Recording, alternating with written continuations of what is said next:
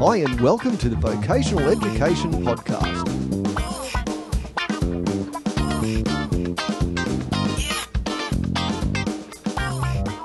Hi, my name's Dan Hill, and welcome to the Vocational Education Podcast, episode number 5. The main topics of today's discussions are average pay rates of trainers, contract or employed, and the qualifications you think are required to train our trainers. But first, let's have a listen to the news. Driving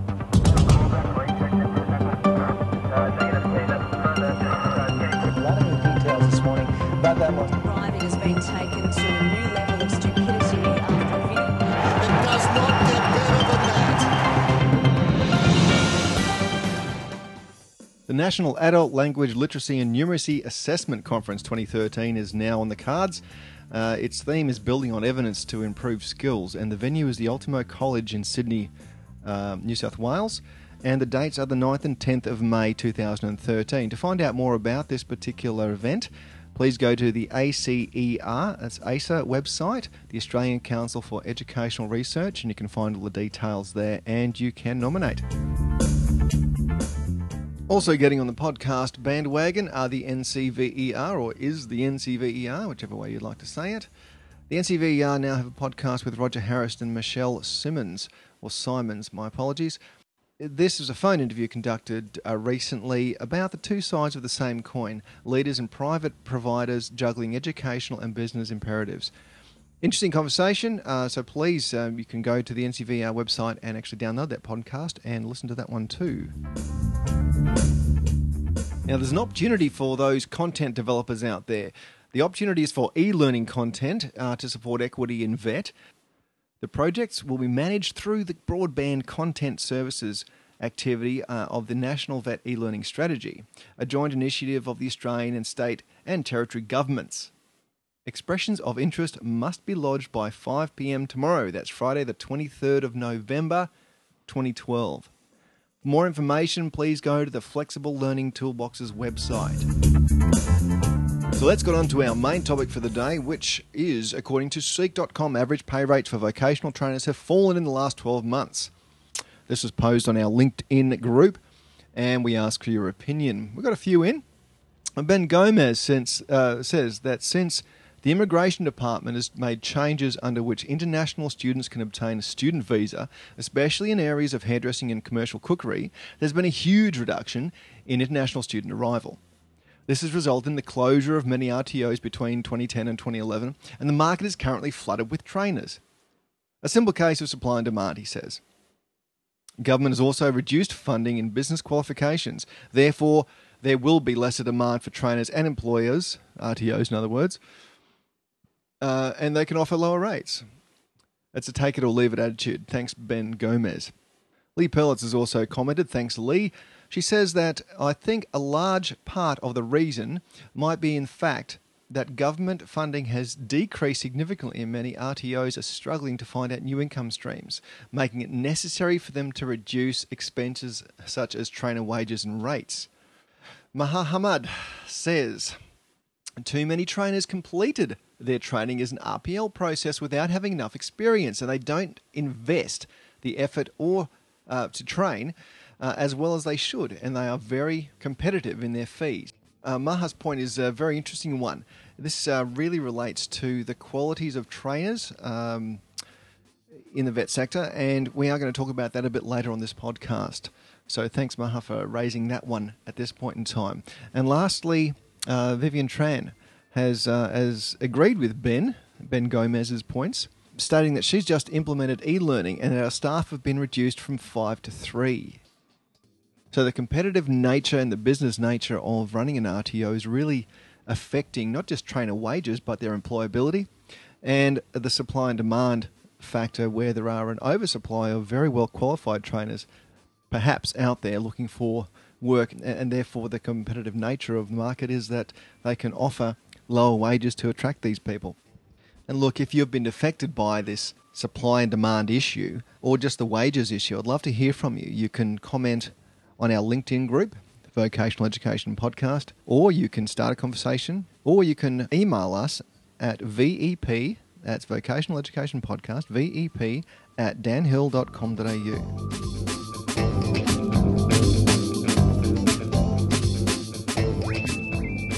A very popular discussion on the RTO professional discussion group on LinkedIn is what qualifications or experience should the person who delivers, assesses the Cert 4 and TAE possess? Now, the concern seems to be raised because there is an increasing amount of observable deficiencies out there in trainers. This, by all means, isn't painting a picture or a bad picture of all trainers. To keep this into some sort of context, over 30,000 people enroll in the Certificate for in Training and Assessment each year, or they did at least in 2011. So it gives you some sort of scope of just how many people it concerns. Now, some people take the role of a trainer as a profession. Others see it as a means to an end. This will get me the job.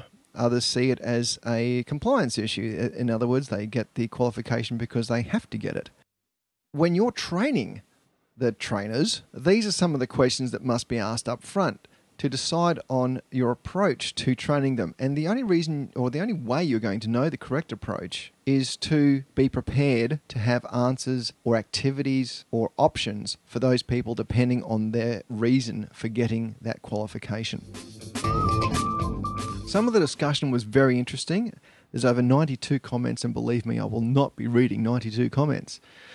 But some of the standouts by Keen W. In its communique number 3, the NSSC had spelt out what it takes to be a trainer, and assessor. And he agrees with the comment originator, Wendy, that a TAE diploma is not necessary to train the TAE 40110. Instead, he lists a number of qualities, including adherence to a code of practice, willingness to give and share experiences, and so forth. Others have made reference to the fact that IPSA, the people who've obviously written and produced the TAE training package, do have a lot of guidelines available, and they do have some say into how the TAE should be trained. However, up until now, most, and if not all, vet qualifications only require, under the old AQTF, only require the qualification that is to be trained. So the person only needs that qualification to train that qualification. Talking from experience, when I first got my TAA, I was thrust into training the TAA within a few weeks. And I can vouch for the fact that I have become a better trainer since, but at the start I was fairly naive. These are years ago, of course, now, but it's relevant to the discussion because there are trainers being popped out, for want of a better term, all the time from RTOs. Unbelievable! This is ridiculous. What?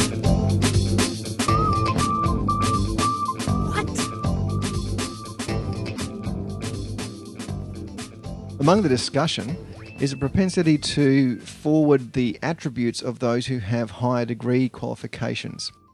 In other words, getting a degree or a master's or even a doctorate in some vocational education sphere. Does that make the person a better trainer/teacher? Not necessarily. It's what they call a non sequitur argument. One does not necessarily lead to the other. However, there are lots of comments stating that the desire to learn seems to affect the person's approach to teaching. So the more interested they are in learning, the more interested they are in training. And this, of course, would be welcomed by any student cohort being taught by such a person. Anyway, this is a controversial topic. Some people state that there is no need for extra qualifications. A lot say there is, and some say there's a lot of need for experienced people. There's no point training it if you've just got qualifications and no experience. I tend to agree. Have your say. You can either comment on that particular comment page, or you can even throw your 2 cents into our particular group as well. Well, today I'm joined by Mark Radcliffe from Mr. Wed. Now, Mark, just give us a quick synopsis of your business model. It's a very successful one, from what I understand. But just give us a bit of background and describe it to me and our listeners. Yeah, I mean, but basically we focus and specialise in trainer training. So these days the suite of TAE 10 products and we also have a trainer boot camp, which we recently added to the suite of products there.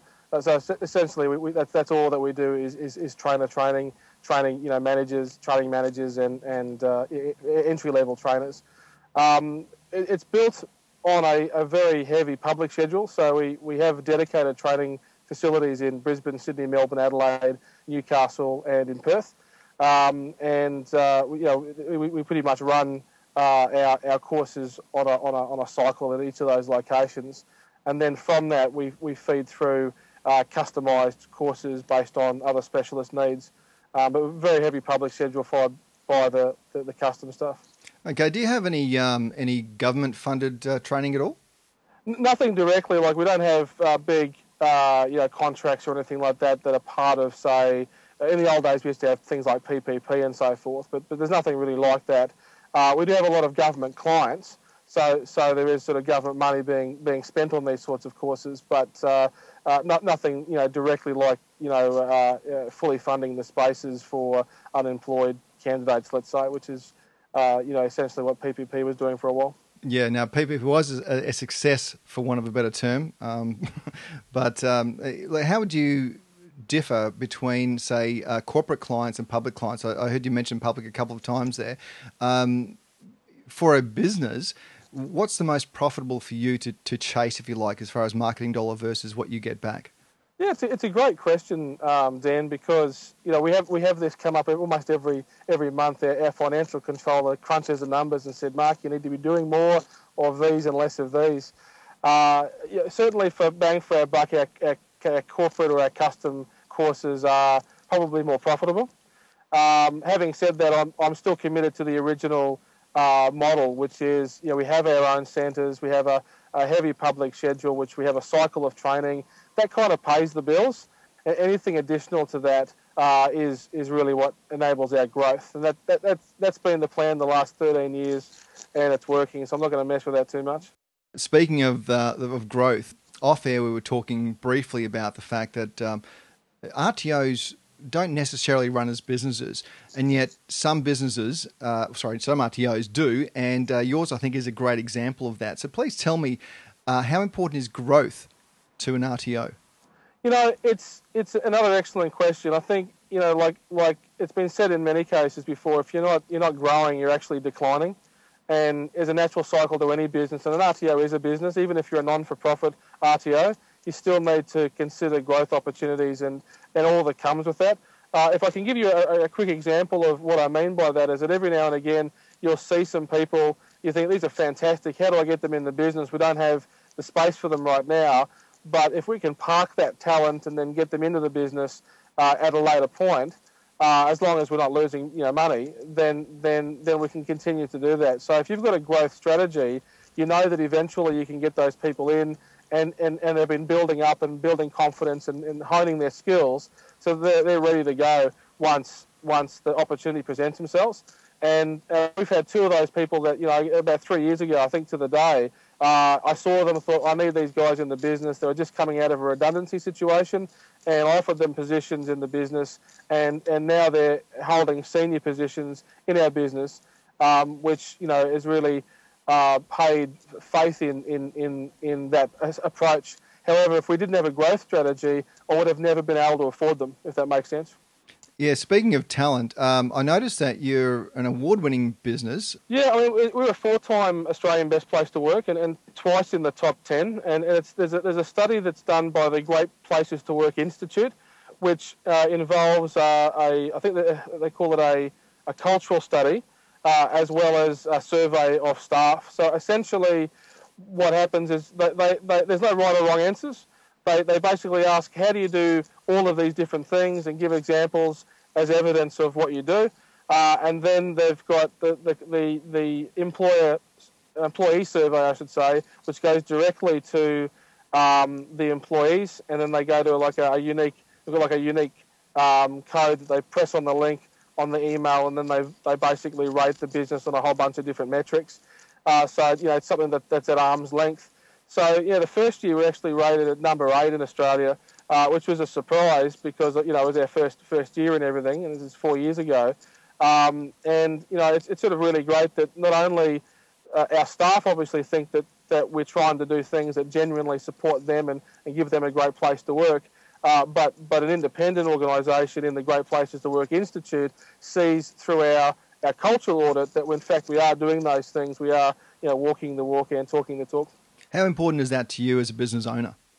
It's one of those things. When I saw those awards, I thought, I'm not sure that we are actually a great place to work. I mean, I strive to be, and always looking for innovation and places for our staff to get opportunities that they would get nowhere else. I'm also mindful of the fact we're still a reasonably small organisation, so for me to retain great talent, I have to be innovative and give them opportunities that perhaps they wouldn't get at a much larger organisation. And we've been able to hold staff and keep loyalty that way. So it's important to me from that perspective. That the award itself is a great accolade, but it's more important that we are actually achieving the promise that we make to our staff and consistently doing that. As I said, 4 years in a row to be on that list means that we have some sustainability to those plans and that ethos.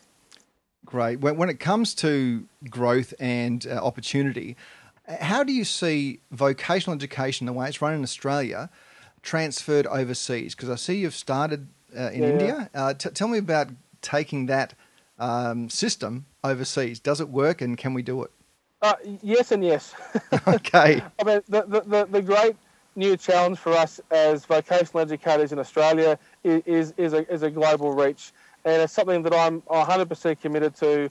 And certainly as I transition myself out of senior roles in the business, the domestic business, if you like, I'm really trying to release myself to pursue that international work. From a pure growth perspective, it makes sense. From an opportunity perspective, we've got countries such as India who are screaming out for quality education. They've got a really big middle class that want great education options for their children and as well as for themselves. So it's something that I think that many Australian RTOs could be doing and should be doing, and many of them are, by the way. A lot of them under the radar too. But I think that particularly the private ones have a great capacity to have boutique training in international locations. I think the TAFEs can provide some really nice, robust, larger scale training in things like hospitality and so forth. I think that's great. But in other spaces where it really is boutique, that's where our local vocational providers can come in and offer a really great service and make some money from it too, which is great. Do you see that the Australian system is better or worse than those you've seen overseas? What stands out to you? I mean, you've travelled a bit. What stands out to you as the best vocational education system that you've seen? I don't want to say in the world, but that you've seen. Yeah, what I've seen. I mean, I think that we've got a lot to be proud of in Australia, and it's hard not to be parochial about it. It just sounds like, rah, we're fantastic.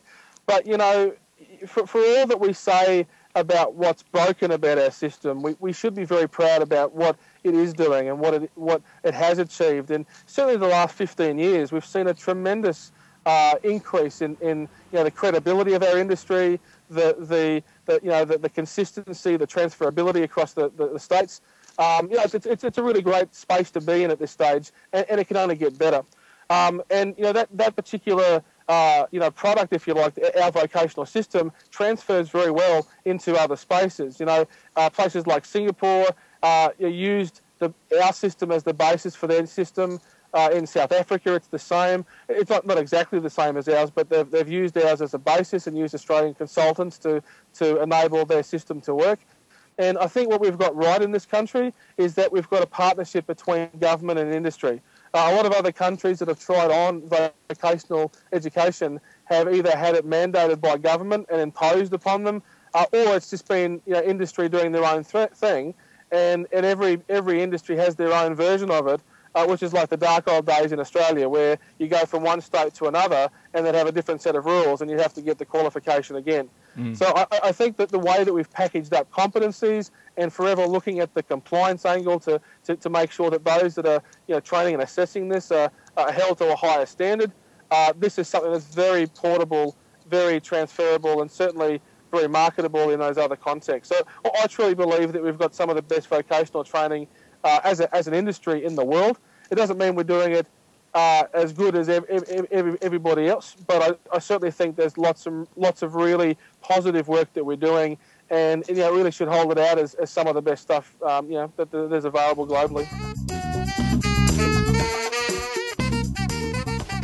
If I can I ask you about the quality of trainers? In other words, we rely on the Certificate 4 in Training and Assessment as the benchmark. What are your personal opinions about having that qualification to train that qualification? Do you think that's enough? Do you think there's more required qualification-wise? Or just give us your thoughts there. Yeah, it's one of the. I think it's harder than it sounds. In a perfect world, on paper, you'd love to think that those who are responsible for training others to be great trainers have more than just the Certificate 4. Having said that, in the 13 years that I've been involved with this business, I've had some fantastic facilitators that I found because they came to us in the Cert 4, and they had 20, 30, 40 years of experience, but none of it was recognised, and they were getting their Cert 4 to get that affirmation and confirmation. So I'm thinking, well, someone with 30 or 40 years of experience who's done it all before but just didn't have the bit of paper and now has the Cert 4, I think is great. Whereas someone who's a school leaver who does a Cert 4, I don't think is ready to be not necessarily ready to be a great trainer. So the question you're asking is one which I think is contextual. And to mandate one way or the other, I think disadvantages those that genuinely have great skills, have got runs on the board, but not necessarily in a competency-based system, but have then demonstrated that through their attainment of the Cert 4, versus those that are habitual students that have got every qualification under the sun, but have never actually practiced in industry. So it's that juggle. Yeah. But go on, sorry. No, I was just going to say, I was at a TAFE teachers conference a couple of years ago now in Brisbane, and they were saying, by they, I mean that the presenter was putting forward her opinion. She was a professor in education from Melbourne, and she was saying that she believes that if you're going to train other trainers, you should have a degree. So tell me, what do you think? Well, I think I've kind of intimated the last response there that we might have someone that's really an effective facilitator. And there's a difference between the scholarly journey in a degree as it is in a vocational sense. So someone that's been out there on the coalface doing that, I think can be as effective and sometimes more effective than someone that's got degrees. And we've got a balance of both. I mean, I've gone the scholarly pathway myself, and I've gone through to a master's in adult and workplace education. And we've got plenty of other people in the business that have got more than one degree in our training team, and then we've got others that have had just a bucket load of experience in vocational roles, training, facilitating, coaching, mentoring, and then they've come in and done their Cert 4 and then their diploma, either the old one or the new one, and they're really job ready and really provide great options to our students. And sometimes I find, even myself, that I can get a bit academic, if I'm pushed, because that's where I've gone to. Whereas sometimes people just need a common sense answer to something. And again, I'm talking in circles, not answering your question. But I'm trying to provide a balanced view of it. I think that just to put a line in the sand to say everyone that teaches it must have a degree, I think disadvantages those who are genuinely capable of delivering outstanding outcomes to participants. And it doesn't guarantee that those that do possess the degree are actually suitable to be great coaches and mentors to beginning trainers. Yeah, look, I really want to agree with you, but I'm not supposed to have an opinion on a show like this. So, no, I think that's a really good comment. And there was a LinkedIn conversation regarding that recently that I was following with over 110 comments now, and all going off on different tangents about whether they do or don't need a degree. And I think your answer was quite perfect. It's contextual, and if the person's got experience, I think they're going to be a good trainer. And if they've just got the propensity and competencies to do that sort of thing as well. Perhaps the answer is in the how do we define what a capable and appropriate trainer is. And perhaps that's where we could find some common ground there. If we're sort of saying, well, someone who possesses a degree, if that's what you're saying should be the line in the sand, what is it that you're looking for in that? Is it years of experience? Is it scholarly writing and communication activities? Is it an ability to communicate face to face? What is it that you're looking for, and can we capture that in some other way? Or equivalent, as we often use in our industry. And if that's the case, I'd be happy to support that, because the guys I've got on my team are just outstanding trainers and facilitators and get fantastic results. So, some have degrees, some don't, and it's what we do with them to try to get them to understand the journey that our participants need to be on, and the outcomes that they need that are more than just what the training package says. I mean, let's face it, it's one of those things where you can do the bare minimum and get them through, but we want people to be capable trainers, great advocates for our industry, and certainly from my perspective, great advocates for our organisation. If we train trainers, that's what we do. We obviously need graduates who are great trainers, so that word of mouth can continue to support our growth in the future. Yeah, Mark Radcliffe, thank you so much for your time today. My pleasure.